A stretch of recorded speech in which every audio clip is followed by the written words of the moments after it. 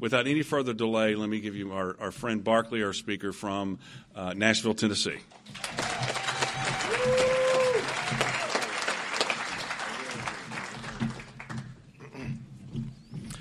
Hey, everybody. I'm Barclay, and I'm an alcoholic. It is very good to be here. Thank you very much for those very kind words. I appreciate that, Dan. What Dan did not tell you is about, a week ago, we did have a little text interchange. I said, hey, man, I'll see you this weekend. Here's my flight information. I'll be flying into Cleveland Friday. And he said, I hope you meant to write Cincinnati because we're going to have a long road trip together. I don't know how I ended up thinking it was in Columbus and I needed to fly.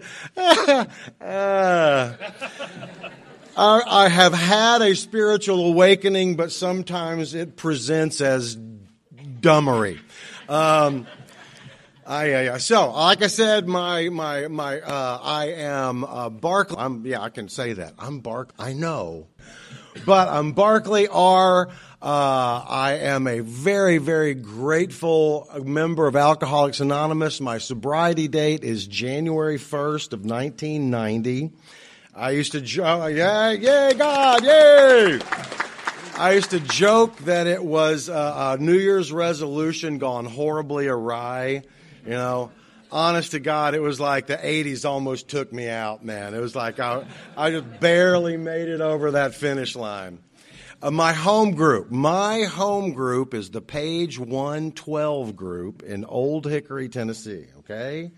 Does anybody know what the first three words on Page 112 are? Read this book, and that's what we do. And I am madly in love with my home group. I am madly in love with my home group. We meet on Wednesday nights in Old Hickory. We're Central Time, so that at 6 o'clock Central Time, that's what, like 12 or 13 o'clock here, right? Something like that. Anyway, and just so you know, we're alive and online, and the magic numbers for our home group are 841-873-207, and our password, is whisper. And it's all lowercase because at the beginning of the meeting, we whisper the Serenity Prayer. And that kind of freaks people out, okay? They go, they're whispering. But what happened is my sponsor, Scott, he was at a jail meeting one night. And I don't know if you've ever been to a men's prison. There's a lot of testosterone there, right? I mean, Shane, first off, Shane, where are you, dude? Shane, great job, man. Yay. Seriously, you did really great. You truly did. Thank you. And spent 7 hours in the joint, man. I'm telling you, Shane knows what it's like in the big house. He does. He does, baby. So anyway, they were starting the meeting, and all this testosterone was flowing, and it was like, God, grant me the serenity. And it was like, whoa. And he said, man, I can't see them do this to the Lord's Prayer. So he said, hey, guys, let's just whisper it. What do you say? And it took it down to a prayer. You know? And so we really dig whispering the Serenity Prayer and the Lord's Prayer. It's really kind of a cool deal. It'll freak you out the first time, but you'll get used to it, I promise. Okay. Please enjoy coming over here and seeing Bob and getting some tapes he doesn't have tapes, okay? Get some wire recordings. But truly, if it weren't for guys like Bob, when I got sober on a 12-pack of this guy named Joe Hawk.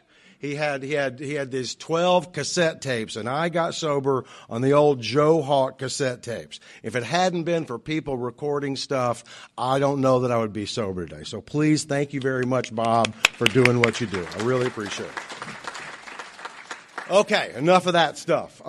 So I'm Barclay, my home group, my sobriety date, blah, blah, blah. Okay. So, I come from a family of 5 people, okay? My father was a veterinarian. My mother was a brilliant woman. She was not the valedictorian, but the salutatorian of Middle Tennessee State College. It's now MTSU. They had 3 boys. I was the youngest of those 3 boys. And alcoholism and drug addiction has killed 3 of the 5 of us. There's 2 of us left, and we're both in Alcoholics Anonymous. And that's not just some kind of weird accident. I know beyond knowing that the only reason I'm standing here tonight is because I stumbled into Alcoholics Anonymous. I owe you my lives quite literally, and I appreciate that. I truly, truly do. Like I said, my dad was a veterinarian. He named me Barclay.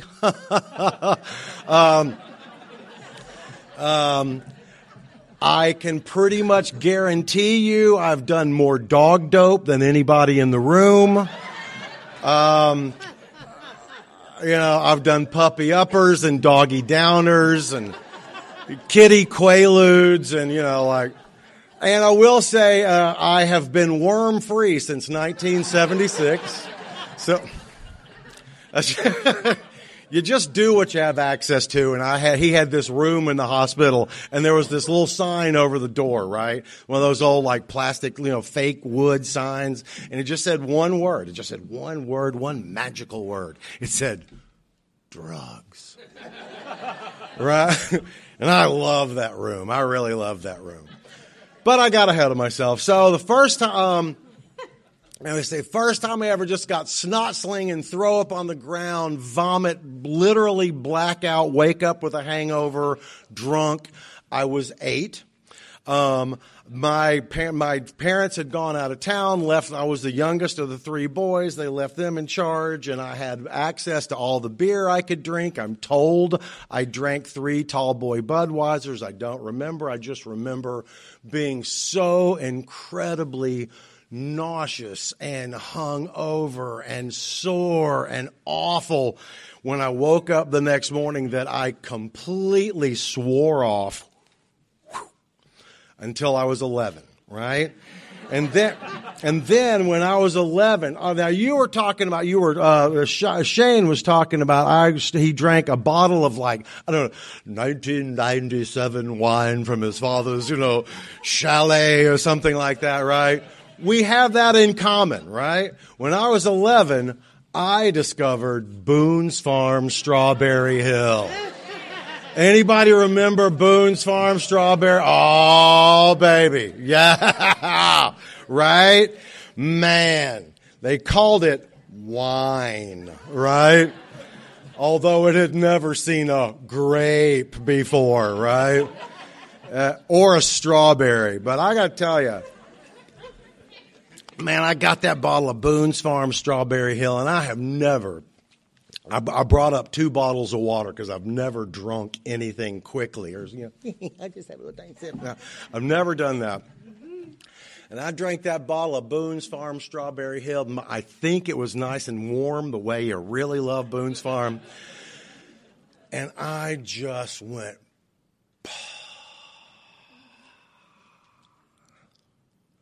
right? And I was okay, man. You were okay.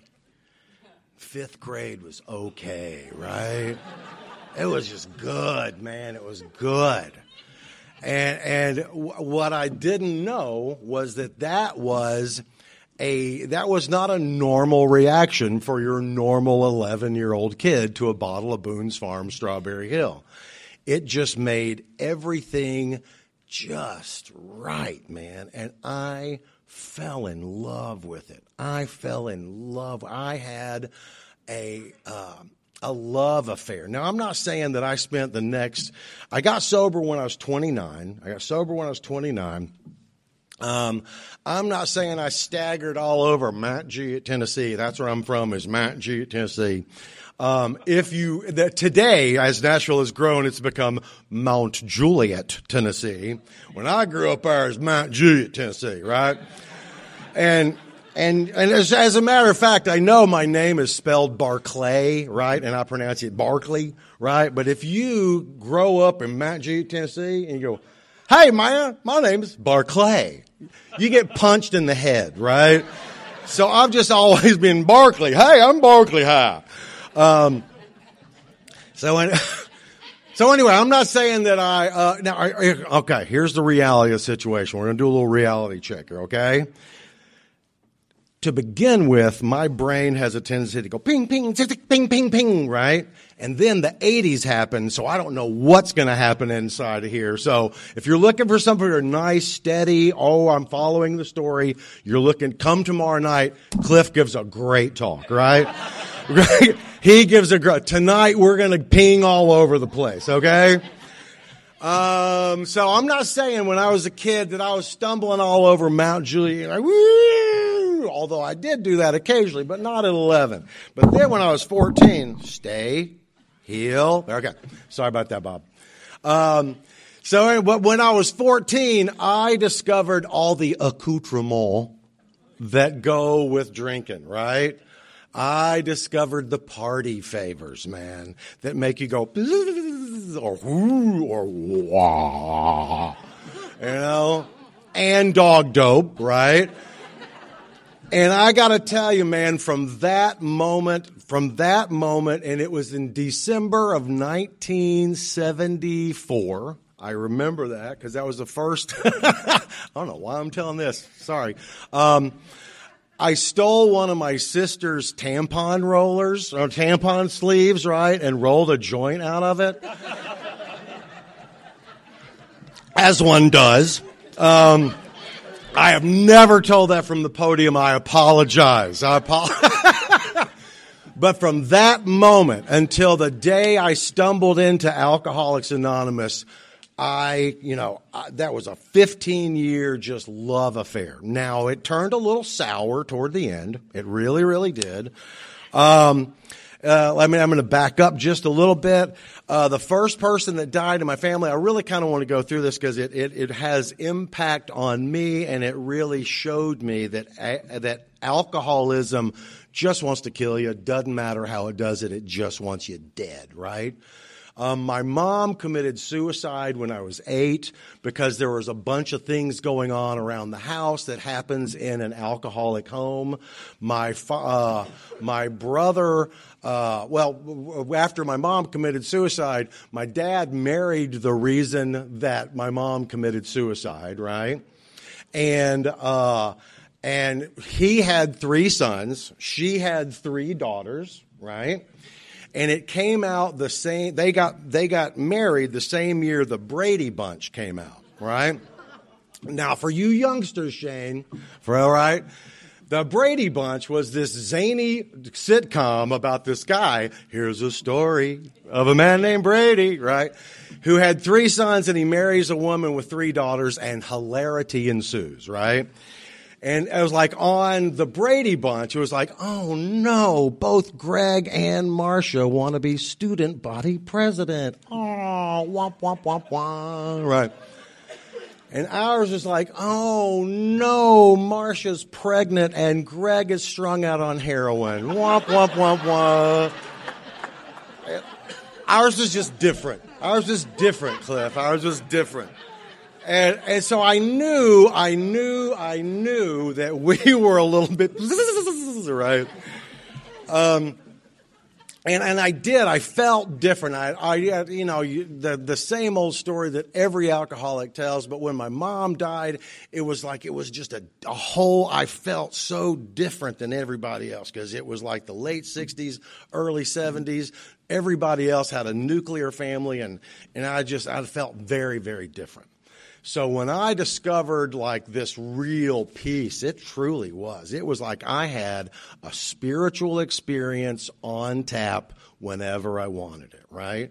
So I fell in love with it. I absolutely fell in love with it. As I grew up, every job, there were some stories that I really want to tell. I've even made notes. I hardly ever make notes because there's a story about Kentucky, northern Kentucky, that I need to tell you. if I get finished, they go, "Thank you very much." Somebody go, "Northern Kentucky, Barclay." And I'll go, "Oh, yeah." Okay, so anyway, where the heck was I? I knew that we were a little bit zany. Oh, yeah. So anyway, I started imbibing in anything I could get my hands on. Big fan. All the jobs I've ever had were kind of revolved around alcohol, right? Anybody who ever wait tables, table waiters, waitresses, restaurant people? Oh, the perfect job for a drunk baby. The perfect job for a drunk. Right? You wake up, I use that term loosely. You come to at some time, around 1:00 in the afternoon, right? And you reach in your pocket for that couple of $100 you had last night, right? I have 2 crumpled $1 bills. Guess I'm going to work today, right? So you go into work and you start feeling better and all that stuff. And then by the time the shift is over with, it's like, it's time to go party again, right?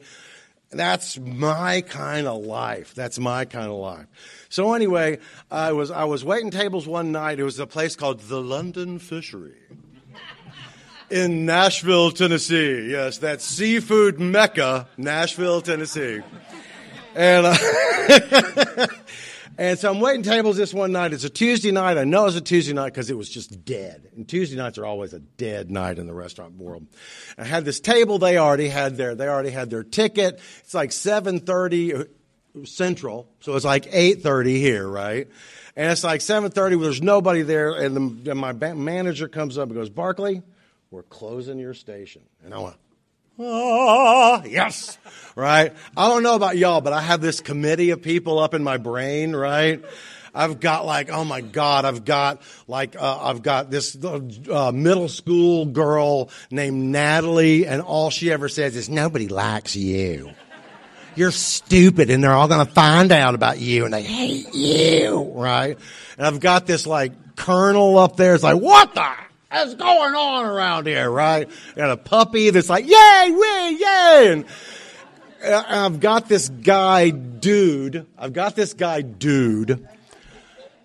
who only has one idea, right? And dude goes, I got an idea. Let's go get blasted. And he makes that face. He goes, "Oh." And so dude steps up. "Hey, we got clothes. Let's go get blasted." All right. I said, "Dude, very good idea. Big props, dude. Big props." So he said, "Let's go outside, smoke a big bowl of the weed," right? And then he said dope, because we didn't use weed back then. He said, "We're going to go smoke a big bowl of dope. And then we're going to go out and we're going to get drunk." And I said, "Dude, that's spectacular, man. That's spectacular." So I leave the table there. They still have their check. I go outside and I smoke this giant bowl of the marijuana. And I got to be honest with you, I really don't know why I smoked pot for as long as I did. Because about 95% of the time that I would get stoned, I would get paranoid, It would be like, I'd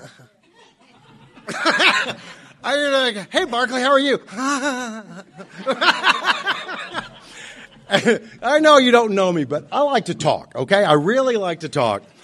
And I couldn't talk when I was stoned, so I only smoked that for like 14 years, right? Because that was stupid. So anyway, I go outside and smoke this big bowl of really good dope. Remember this part of it, this fun little part of it? You get your teeth, you gotta get your lips stuck on your teeth, right? So I'm going to go in and get these people checked, and I'm going to go get drunk because I could use a drink. I'm way too stoned, right? So I walk in. Yeah. What had happened is while I was out there smoking that big bowl of dope, they had a little rush. and they had reseated me, right? I was like, oh. And the dude has like, I don't know if you remember, some of you won't remember leisure suits? Remember like leisure suits, right? And this is like 1980 something, right? The dude has on a leisure suit and his wife has this giant 60s hair, you know, and I'm going, oh no, man. So hey, welcome to the London Fishery. I'm Barclay. I'll be your waiter. I'll be your waiter this evening.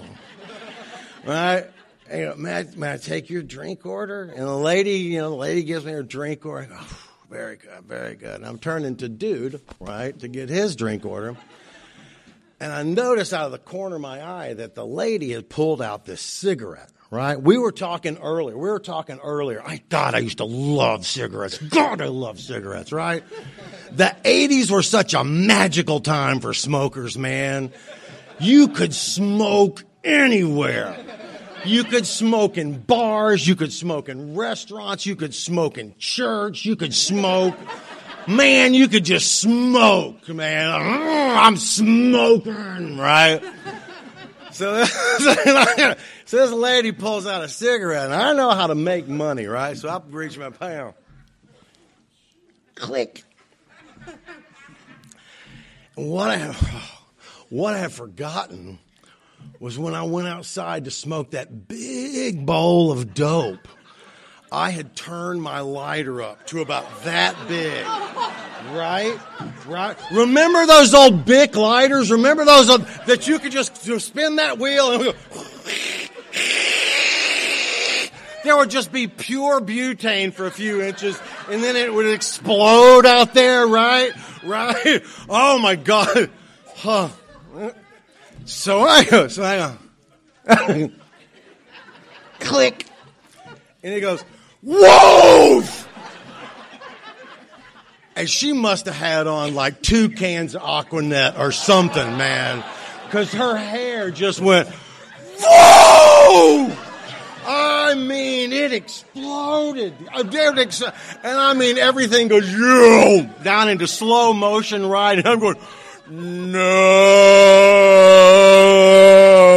And I'm beating her out, and she's going, no! And she's beating her out. And we're beating her out, and we're beating her out. Well, we finally get her beat out, right?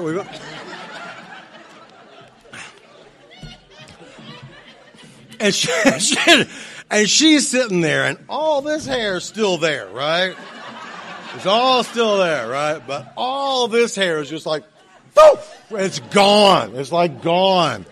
And she's sitting there going, with like this little tendril of smoke coming up out of her head, right? Well, they got their meal comped, okay? They got their meal comped. And I swear to you, I don't think Leisure Suit Guy really liked her hair because he gave me a huge tip. He gave me a huge tip. And I tell that story for a couple of reasons. A, you people are sick, right? You really are quite sick because you're like, tell the story about setting the lady on fire, right? I've tried to not tell that story a couple of times and it was like, right? Tell that story in a room of normal people, right? He set her on fire. He set her on fire, right?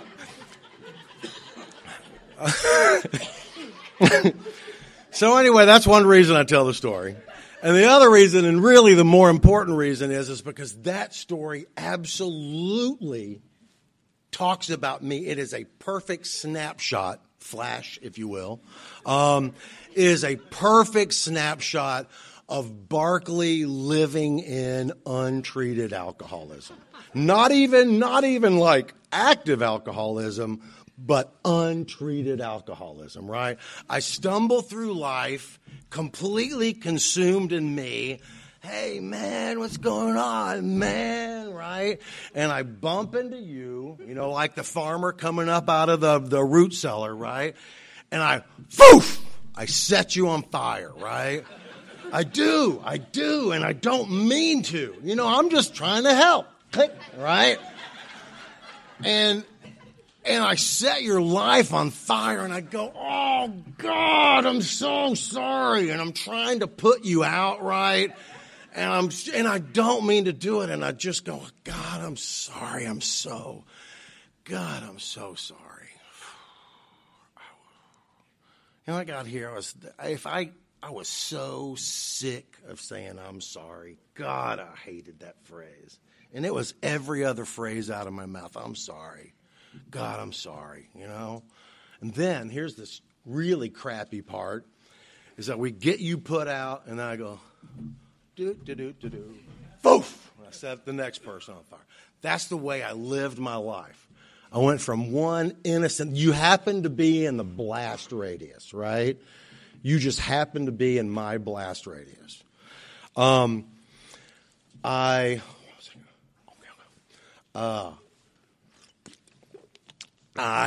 went to college. I got married. I met this woman who used to bring her.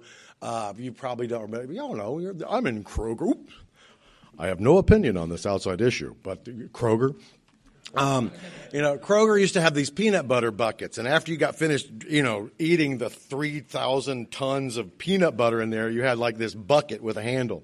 And she used to bring all of her this girl used to bring all of her stuff over in this peanut butter bucket, like her toothbrush and her brushes and all that stuff and makeup.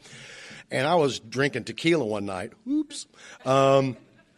And I came to the next morning, and she goes, "Are you okay?" Yeah.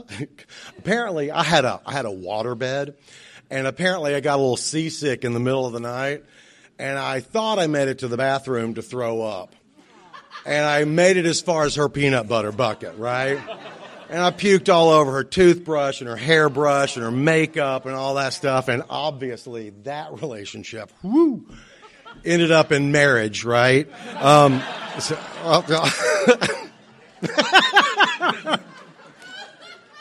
mean, and we really, we were young, we were in love, we really did try and make it. God knows we tried to make it, and almost immediately after we got married, my brother, who was a great guy, I'm the goofy one in the family. He was this great guy. He was like on the wrestling team, and that's the way we say wrestling. We say wrestling team, and he was just this cool guy. And he was on his way home from this bar in Nashville, and he passed out behind the wheel, and he wrecked, and he died. And then within a year of that, my father basically drank himself to death, and. It wasn't like I thought, oh my God, this is good, really terrible. It's like, put me in, coach. I was drinking right along with him. And that was in 1986. 1986 is when my dad died. And but when he died, he had left his third wife and was living with another woman. And please don't hear, please don't hear any of this as any reason why I'm an alcoholic. I'm an alcoholic because when I drink, something happens inside me, right? And if you're sitting here, you know exactly what I'm talking about. But I just don't want to give the false impression that anybody outside of me has anything to do with me being an alcoholic, okay? So he had left his third wife. He was living with another woman, and we found out that he had left everything he had to his third wife. She'd kind of worked her way into the will and everything. My oldest brother and my middle brother's kids and I literally split the money that he had on him when he died. Okay? And we're talking about $1 million or something, right? No, he didn't have $1 million on him. And you want a resentment? Yeah, right? You want a little resentment? I had me a big old resentment, right? And that's October, November of 1986. And from October, November of 1986 until January 1st, December 31st of 1989. My life was this. My life was I would wake up at 3 o'clock in the morning, and you could set your watch to it. I would wake up at 3 o'clock in the morning, not angry, in a rage,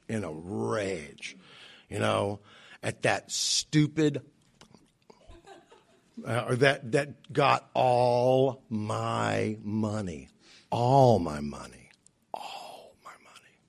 I knew growing up we were crazy, but we had money. That's one thing we had. And that got my money. And I would wake up at 3 o'clock in the morning, and I would start drinking. And if I could drink myself back to sleep before 5 o'clock, I would do that. And if I couldn't, I'd switch over to coffee, and I'd go into work, right? And I went to work drunk a lot because it's hard to drink all that hate away. And I hated, and I schemed, and I was filled with rage. I got ulcers. It was just not a fun time at all. And December 31st of 1989, I thought, maybe I need to quit drinking beer for a year. Just for a year, right? I had by then I'd quit smoking pot because I got sick of pulling my lip off my teeth, right? And just being stupid, I'm stupid enough. I don't need that much help, right? But I was just drinking like a fish, man, and I was hating like a hating machine, and I was just, and so I said, I'm just going to quit drinking beer for stay. Bob, you hate me, don't you? But anyway, and so I just quit drinking. January 1st of 1990, I just quit drinking. My last was a Dos Equis beer, watching Dick Clark, the ball drop on New Year's Eve, and I made it a week, and I didn't drink, right? Right? Ugh. And I tore a door. I'm not a violent guy at all, but I tore a door off its hinges in the house, and I broke the door on my truck, and I beat a phone to death. They used to have these telephones on the wall. I beat a phone to death because some bill didn't get paid. And finally, my ex-wife said, "Why don't you go to one of those AA meetings?" And I said, "Why don't you?" Why don't you find me one? You think you can do that, right? So she called up, and this was January 7th. It was a Sunday night, and I lived literally I had to drive down this one road, and I got lost, and I called up central office. I went, "Where is this place?" And I went, "Turn right." I went, "Oh, okay." And I went there, and I got to tell you, a lot of people say, I came in, and I just felt the love, right? And you people got me, right? I remember thinking, God, I thought I was crazy. Damn, right? It's like they were saying, I used to drink Scope. I drank Scope, right? I used to run up peanut butter. I don't think they actually did that, but that's what I heard, right? And I really thought, man, these people have problems, right? I had conveniently forgotten that I used to do a lot of dog dope, right? I used to grind up and snort dog dope, right? By the way, if you ever decide to go out, do not grind up and snort dog dope, because it burns a lot for a long time. I forgot that. But here's what grabbed me. Here's what got me here. And I want to talk more about this tomorrow. Tomorrow I'm going to be doing a workshop, I hope. Please, God, let that happen. That'd be so cool. Thank you. So anyway, you laughed. You really laughed. I mean, you laughed, right? And I had not laughed in a long time. In a long, long time. So I'm going to tell you, I think 3 stories. I think I want to tell you 3 stories. I might be lying to you. I don't know. But that woman, I did. This guy said, "Hey, I want you to go through these Joe Hawk cassette tapes. You get finished with the tape, we'll meet up and we'll do it." And that's how I went through the steps the first time. I went through the 4th step. I went through the 5th step. I went through the stupid 8th and 9th step. Stupid 9th step, right? And I may have started making amends. And my experience in that first time was I did not get a lot of relief in my 5th step. I just didn't. But when I started getting relief was when I was making those 9th step amends. There's, you hear them called the promises. They're really the 9th step promises, right? And I started making those amends, and I started getting some kind of relief, real relief. And I even called up that beep that I used to wake up and hate at night. I said, "Hey, you know what? When Dad died, we did not treat you very well, because we had tried to sue her because and at the Tennessee state law at that time was he can do with it whatever he wants to do, right?" So I said, "Is there anything I can do to make it right?" She said, "Never contact me again, ever." Right? And so, okay. And I need to finish this part up because I doubt I'll get back to it. So that was back in the late 1990. And over the course of my sobriety, that has, that just continued coming up. It kept coming up. It's like some of those things, they just keep coming back. And she kept coming back. And then about 6-7 years into it, one time, I don't know what particular series, whether it was 5 times I'd been through the steps or whatever, I don't have any idea. But I'd written the way my sponsor has it is you write the first column, then you write the second column, then you write the third column, right? It's not across, it's down. It's column. If you have any questions, let's talk after the meeting. And I got down about, almost a page in my first column, and I went, her name was Billy, okay? And I went, "Oh, yeah, Billy, I hate Billy. Dang, I forgot about that. Yeah, Billy, I hate Billy," right? And that was huge progress. Then, and I hate to admit this, but then maybe 10 years ago, I realized that if it hadn't been for Billy, I probably never would have gotten here. Because I got so sick of waking up at 3 o'clock in the morning, every morning, hating. I probably wouldn't have gotten here. And then just a few years ago, embarrassingly, I realized, quite honestly, I owe that woman my life. I really do. If it hadn't been, here's what happened. I told you that my brother had a wreck on the way home from the bar, right? What had happened is he'd gotten hit by a car. My father was a veterinarian. We have a lot of dogs that come in. So many dogs that come in hit by cars that we just do a little HBC, hit by car, right? We made him a little card, HBC, hit by car. It's my brain, I'm sorry. And he got hit by a car, and he got this, I think it was like a $42,000 settlement, right? And $42,000 within a couple of months, he was dead. If I had gotten $1 million when I was 26 years old, I would not be here, period, right? I literally owe that woman my very life. And the reason I tell you that is because just keep doing this stuff. Even when it's like I've done 18,000 of these stupid steps, right? Just keep doing it, right? And I got to tell you, it just doesn't bother me at all anymore. The only time I ever even think about it is when I'm doing this. That's the only time I ever think about it. And I used to, every time things would get a little bit tight, I'd go, "Oh, no, I've forgiven her," right? Okay, so then, let me see. Oh, shoot. Okay, so I used to be in this business where it really fed my ego a lot. It really fed my ego. I was a comedy writer for this TV stuff. I used to produce TV shows. I was like, oh, Barclay, you're so clever and cute, right? And I ate that crap up. I loved it, right? And I would go, oh, no. But I loved that crap, right?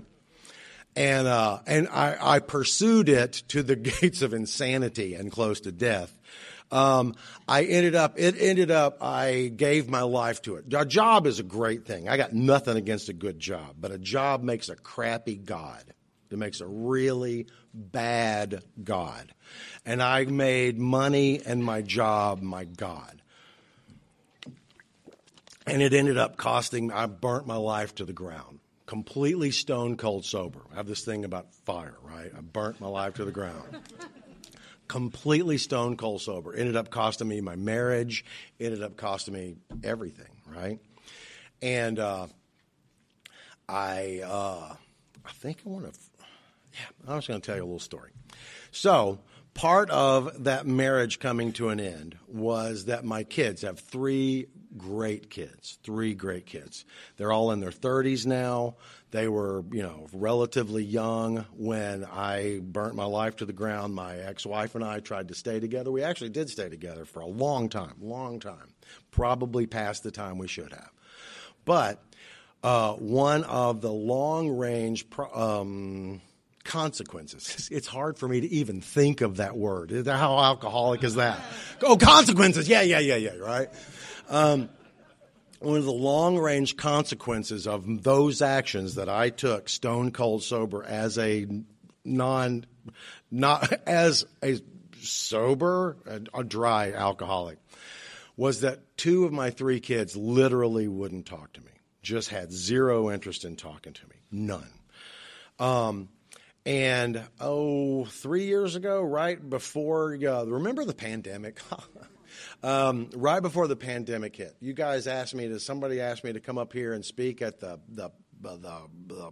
pig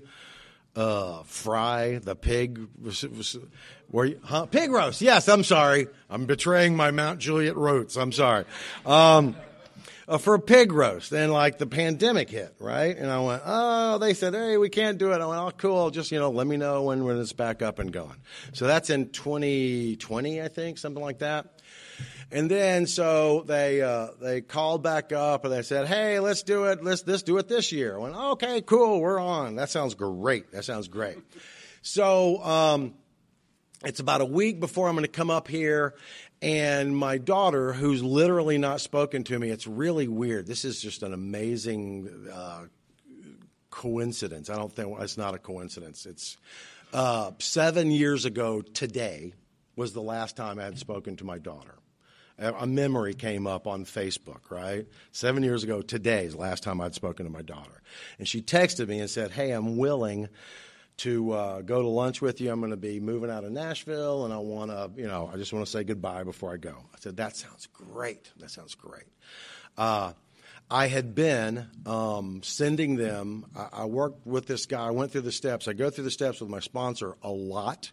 I went through the steps with this guy named Harold out of Missouri, and what Harold had me do was he had me send them love. And when it was appropriate, what I would do is I would send them a card. It's their birthday. Hey, man, just thinking about you. Hope all is well. Love you, Dad. Not, I hope we can get back together, any of that crap, but just, I'm thinking about you. I love you. That's it. So she calls me up and says, hey, I'm willing to go to lunch. I said, that's fantastic. We go to lunch. It's awkward. We haven't spoken in 5 years at that time, right? In 5 years.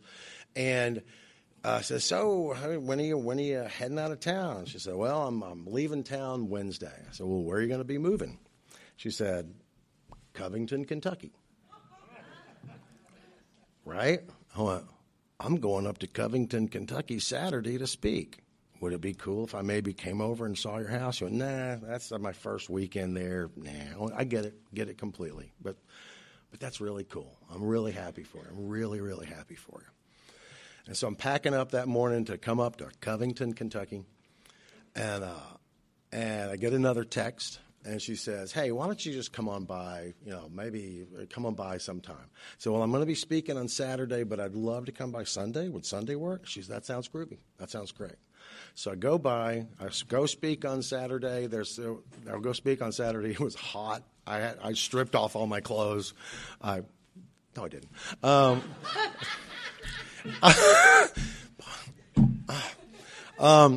So I spoke on Saturday, and I went over to her place on Sunday, and it was a little bit awkward to begin with, but she and I and her husband, we went out and we went to lunch together, and we reconnected. You guys showed me how to reconnect with my daughter, who had not spoken to me for 5 years, right? And I will never forget it. It was June the 20th of 2021. Neither of us really recognized it at the time, but it was Father's Day. You guys gave me the best Father's Day present I have ever gotten. You got me back with my daughter. My son still doesn't speak to me. I'm still sending him cards, and I'm just doing I'm following directions. Oh, cool. I came up. I didn't go to Cleveland. I didn't go to Cleveland. After we figured out, you should probably go to Cincinnati, I said, hey, man, I think what I'd like to do is just drive up a day early. So I came up yesterday, spent the night with my daughter at her place. Right. And this morning we went out and had a beautiful breakfast. We talk all the time. We text all the time. She is a ridiculously successful author. And I'm not not self-published, but like Simon and Schuster kind of stuff, right? She's blossomed into this amazing human being, and we have a relationship. It was all just because I followed your directions. I really do. I literally owe you guys my life. I owe you my relationships. I am extrememely excited about this weekend. I'm excited to hear Cliff tomorrow. I'm excited to meet Butch. I can't wait to meet him and hear. No, I will wait to meet Butch because he's not coming. What? He is coming? He's not coming. I can't wait to at some point in the future meet Butch. Oops. But anyway, thank you. Northern Kentucky is where I came to speak, and this is where I met back up with my daughter. That's where it was. You guys introduced me back to my daughter. I love you. Amen. Thank you so much. I appreciate it. Thank you.